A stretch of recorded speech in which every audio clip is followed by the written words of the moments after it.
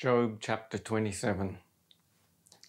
Job again took up his parable and said, "As God lives, who has taken away my right, the Almighty who has made my soul bitter, for the length of my life is still in me, and the Spirit of God is still in my nostrils, surely my lips will not speak unrighteousness, neither my tongue utter deceit. Far be it from me that I should justify you. Until I die, I will not put away my integrity from me.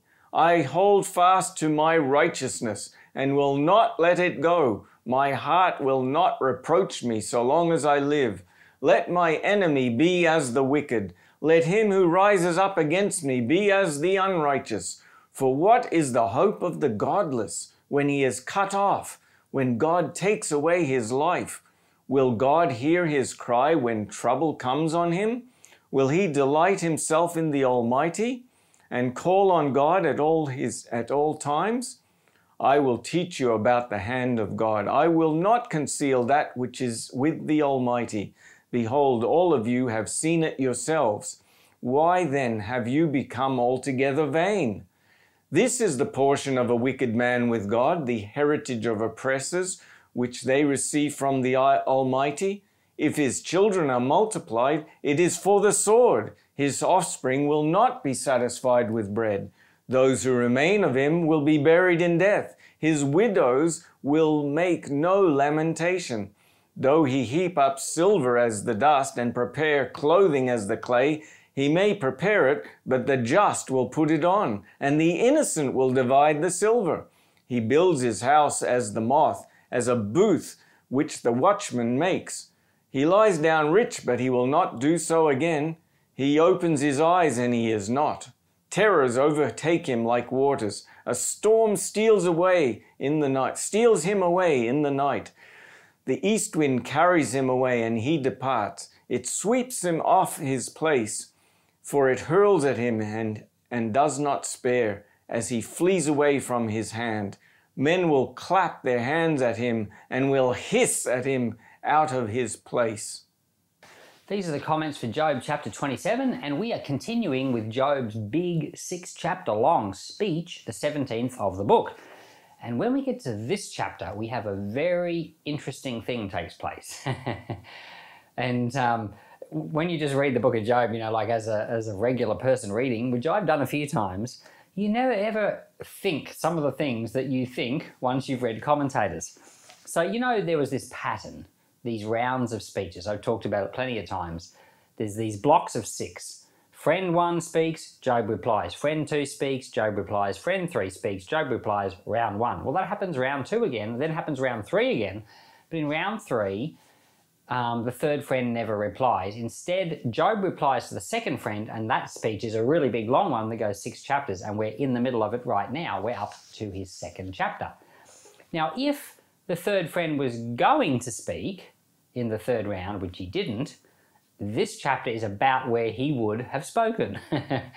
So you've got these experts out there that say, Job chapter 27, it's really the missing speech of Zophar. And, when they were redacting the book of Job, when they were editing and working on it to include in the Bible, somehow in that process, someone left off the label that said, Zophar's third speech or whatever. This is how the theory goes.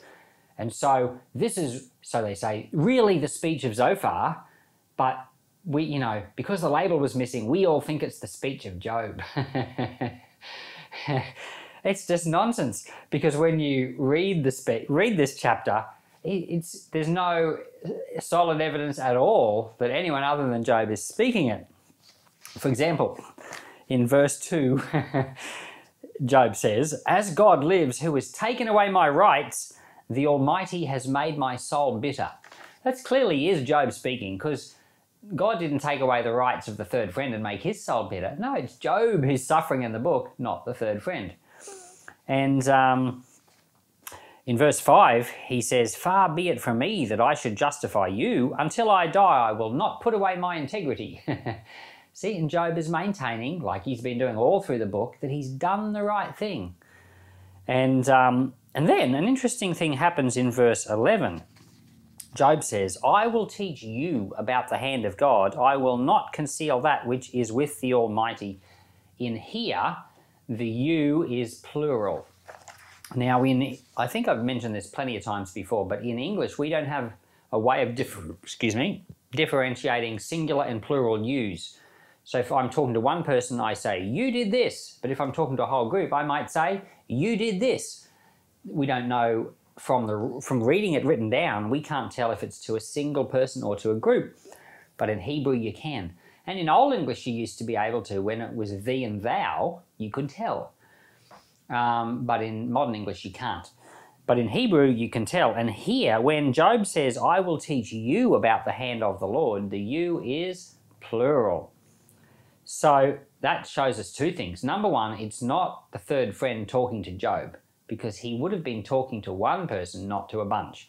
But it also shows us that, yeah, Job's talking, but it also shows that he's now changed his speech, and it's now not a reply to the second friend anymore. It's now a reply, or he's now speaking to all of his friends.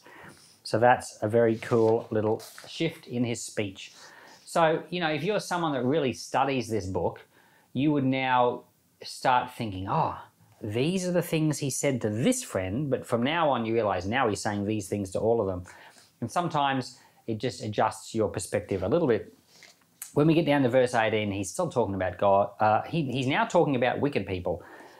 He says, he builds his house as the moth, as a booth which the watchman makes.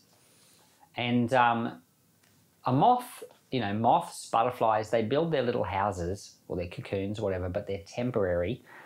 And Job was trying to say that wicked people lay up treasures for the righteous. He was trying to make the point that sometimes good people get away with things, but eventually those things are given to the righteous.